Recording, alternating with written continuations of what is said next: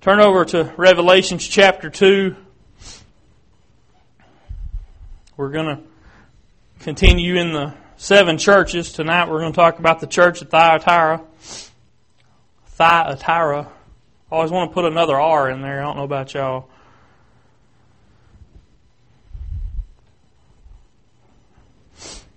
We're going to be starting in verse 18 of chapter 2.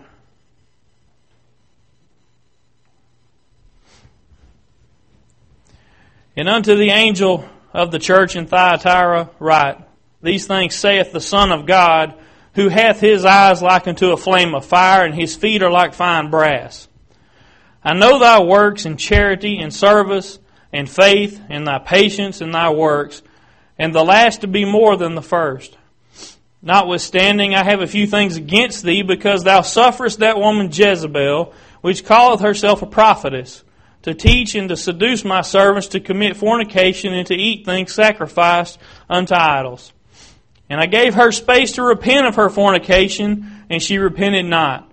Behold, I will cast her into a bed, and them that commit adultery with her into great tribulation, except they repent of their deeds.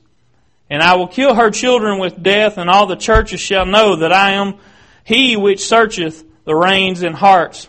And I will give unto every one of you according to your works. But unto you I say, and unto the rest in Thyatira, as many as have not this doctrine, and which have not known the depths of Satan as they speak, I will put upon you none other burden. But that which you have already hold fast till I come. And he that overcometh and keepeth my works unto the end, to him will I give him power over the nations, and he shall rule them with a rod of iron. As the vessels of a potter shall they be broken to shivers, even as I received of my Father. And I will give him the morning star. He that hath an ear, let him hear what the Spirit saith unto the churches. As we look at this church tonight, you know there's a whole lot of words there, but there's really not as much about this church to cover as some of the others. But, you know, I want you to let's look at the good things first, because that's, Jesus first mentions the good things. So let's talk about that. The good things he pointed out is their charity, their service, their faith, their patience. And he mentions at the end of, let's see, what verse was that? The end of verse 19, he says, the last to be more than the first. He's talking about their works, their fruitfulness. And this one particular point, not that the others are any less, but this is one particular point I want to talk about for a little bit. This is an important part of not only being a Christian, but having a good, strong church, is that your works are always increasing. That you're always remaining fruitful. The Word tells us something about, I believe Jesus gave a parable that talked about the tree or the vine that no longer produced fruit. And what did He say? He said it would be cut off. So, this was a very important aspect of this church, is that not only were they continuing to be fruitful, but their works had increased. It said that the last was greater than the first. So see, they didn't just start doing good things and continue in that and never grow any. They continued to grow and to expand and to do more and more and more as God provided for them. So that is very important when we're looking at this church. It's an important aspect of it. That's how all of our lives should end up. When there's going to come a day when we're examined. The works that we have are going to be tried by fire, the Word says. And whatever remains is what good works we had. The wood, the hay, the stubble is all going to be consumed. And what that's talking about is the things that are not good works, the things that are not based upon godly principles. Okay, so let's get into the bad. The one thing he talks to them about is this Jezebel. Now we know something about Jezebel from the Old Testament. She was the wife of King Ahab. She was often known for her the way she would dress and the makeup, and her intention was to lead astray these young Israelite men, is what her point was. And she was a part of the worship of Baal, and she had a part with the servants of those that worship Baal.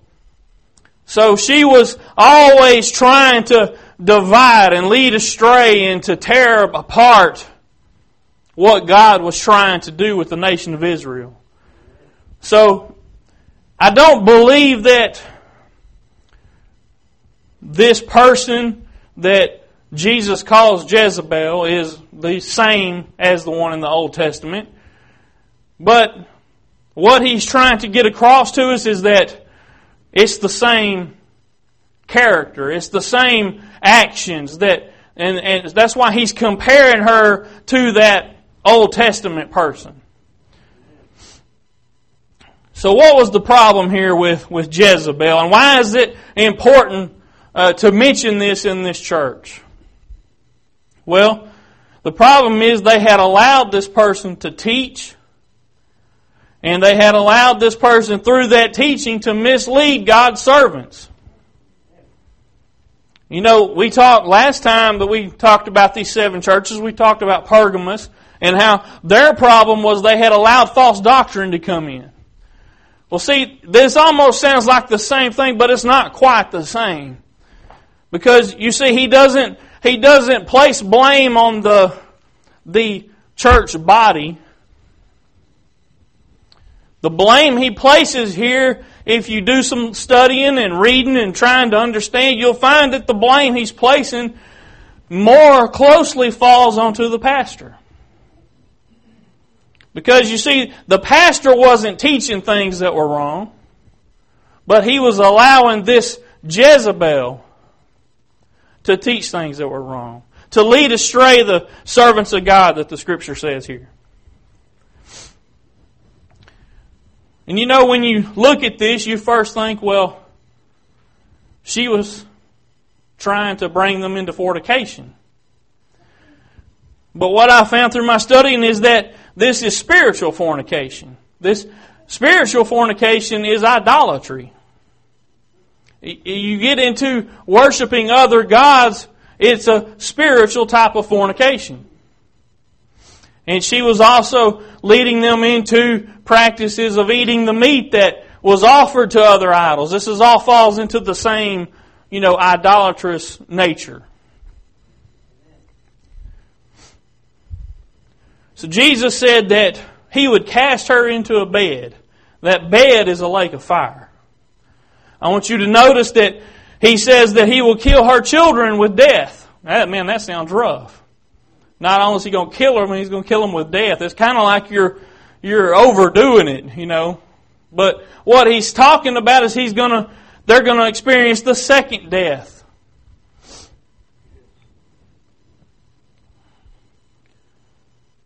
I talked to you about why He didn't condemn the whole church. And if you look and you'll see that He goes on to talk about there near the end that He wouldn't place this burden upon everybody because not everybody aligned themselves with this person. Why doesn't He hold the whole church responsible here? Why isn't the people that just come on Sunday just as responsible as the pastor? It's because they don't have the authority. If you just come into church on Sunday and you do your part and you go home, you don't have authority to come and tell somebody, you need to quit doing that. You need to quit teaching because you're teaching wrong. That's not your place to do that. Now, it may be that you need to inform the pastor, hey, I think there's something going on over here that you need to investigate. But it's the pastor's place to make sure that the sheep are being fed the proper food.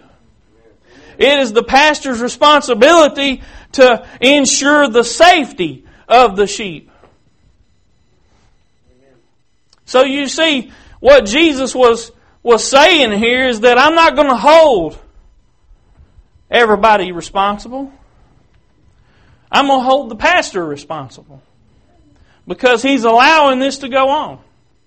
Because he's not doing anything to remedy this situation. He's allowing her to lead people astray. I believe there are many people that knew about her false teaching. But like I said, it wasn't there. They didn't have the authority to do anything about it. A pastor is not only supposed to preach the Word of God, he's supposed to make sure everything else that's being taught is right also. You know, that's a tough job sometimes. Sometimes it means that there's confrontation. Sometimes it means that you have to kind of get into other people's business, so to speak. But I'm the one that's going to be held accountable for that. It's my responsibility. But I want y'all to notice that through all of this stuff that was going on, this church was still producing more and more good fruit. Now, isn't that amazing? You would think when Satan rears his ugly head in a church and he brings in this false prophet and starts to try to divide and lead people astray, that the church wouldn't be able to prosper. You would think that when he comes in through another person and begins to do the evil that he's about, trying to divide the people, trying to tear down everything God is trying to accomplish, that the church would begin to dwindle away. But through all this church, they still prospered. Jesus still complimented them on their service, their faith, their patience, and their works that had increased. So you see, even though the pastor had slipped up and he had allowed this thing to happen, apparently he was still doing some good. Apparently he was still teaching, and that the people were hearing the Word, and the Word was going forth, and there were some things being done for the kingdom of God.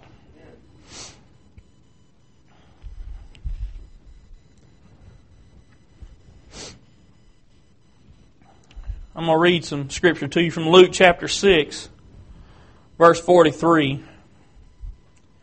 For a good tree bringeth not forth corrupt fruit, neither doth a corrupt tree bring forth good fruit. For every tree is known by his own fruit. For of thorns men do not gather figs, nor of a bramble bush gather they grapes. A good man out of the good treasure of his heart bringeth forth that which is good. And an evil man out of the treasure of his heart bringeth forth that which is evil. For of the abundance of the heart his mouth speaketh. Now you know people often use that little phrase there when somebody says a cuss word or something like that. They'll say, well, from the abundance of the heart the mouth speaketh. Well, that's used in a negative connotation. But understand that it works the other way too. When you hear good things come out of somebody's mouth, it's from the abundance of the heart that people talk and say the things they say. You know, that doesn't mean somebody can't put on a false front. But what I want you to understand and see in this particular church that we're talking about is the Word must have been going forth. The abundance of their heart was still in line with God. And you understand that this was just a small portion of the church that was following this Jezebel. Because of the abundance of the heart, the mouth speaks. You see, this doesn't apply just to individual people. It applies to the church as well. When you see a church that is accomplishing and moving and growing, you know the greatest portion of that church is in line with God. When you see nothing but good fruit, the tree must be good. It may have a bad branch here and there, but it's the trunk and the roots that really matter. If there's still life there, there's going to be good things come out of it.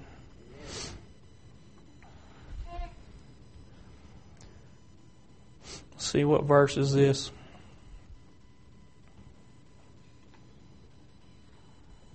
Verse 25, back over in Revelations. He says, "But that which ye have already, hold fast till I come." He's talking about the Word. I'm going to be careful how I say this because I don't want to confuse anybody or say the wrong thing. But they already had the Word, okay? Now I understand that obviously this book of Revelation was being written at this time that I'm saying they already had the Word. But they already had a large portion of the Word of God. He's telling them to hang on to that. Quit looking for this new revelations that people are coming in saying, "Oh, God gave me this word for y'all. God's telling me to tell y'all this." And He said, quit looking for all that stuff. I've already given you the Word. That is what you need to be looking to. Amen. Does that mean that we should ignore all prophecy? No. But if somebody comes to you and tells you that they've got this new revelation that they've found in the Word of God, you better listen closely. You better make sure that the thing they're telling you really lines up with what you already know about the Word. And it better line up with what the Holy Spirit tells you in your heart. If somebody tells you something and your first inclination is to kind of step back and look at them like they're kind of crazy, there's probably a reason why. Because it didn't bear witness with your spirit. So understand that, yes, there is prophecy. I do believe that the Holy Spirit still works through people and that there are prophetic messages, but you know what? I have never one time heard one in my life that was something that wasn't already in the Word.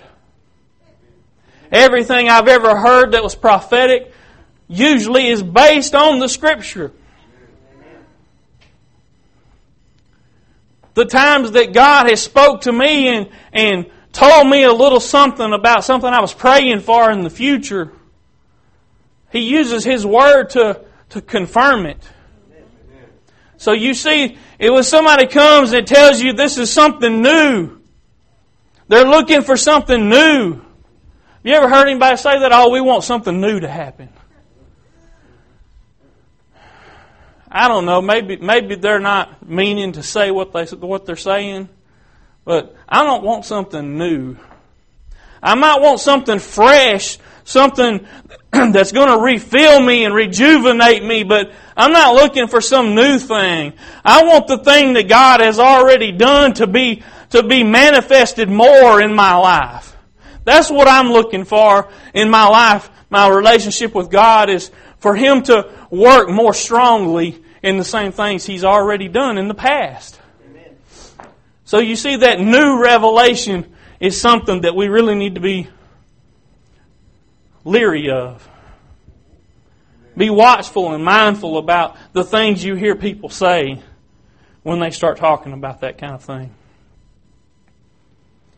The promise that Jesus makes at the end of this chapter ought to be a great source of joy. Why do I say that? Look at verse 26. I've already told y'all that every one of these churches, the whole subject is about overcoming. And he that overcometh and keepeth my works unto the end, to him will I give power over the nations. And he shall rule them with a rod of iron, as the vessels of a potter shall they be broken up to shivers, even as I received of my Father, and I will give him the morning star. What does that mean? What Jesus is talking about is how those of us that overcome and endure to the end, we're going to be reigning with him. We already know this. It's in the Word. We're going to reign with him on this earth. Now does that, I'm not trying to tell y'all that we're just going to be running things, and I'm not trying to exalt us in any way. I'm trying to say the source of joy ought to be that we're going to be with him, and he is going to exalt us, and we're going to be glorified with him. Amen. It says that he will give them the morning star. The morning star is Jesus. Amen. So we're going to be able to take part in all of that. We're going to be lifted up, and we're going to be restored to where we should have been. Amen. That's where the source of joy ought to come from. It's real easy when you're reading about these churches to get lost in the bad and the gloom and the doom, but there's always that ray of hope at the end of each one of these sections that reminds you that as long as you overcome and you endure, there's reward. Amen. We get lost sometimes in all of the punishment and the condemnation. But you never see any of that condemnation for those that overcome. All you see is reward.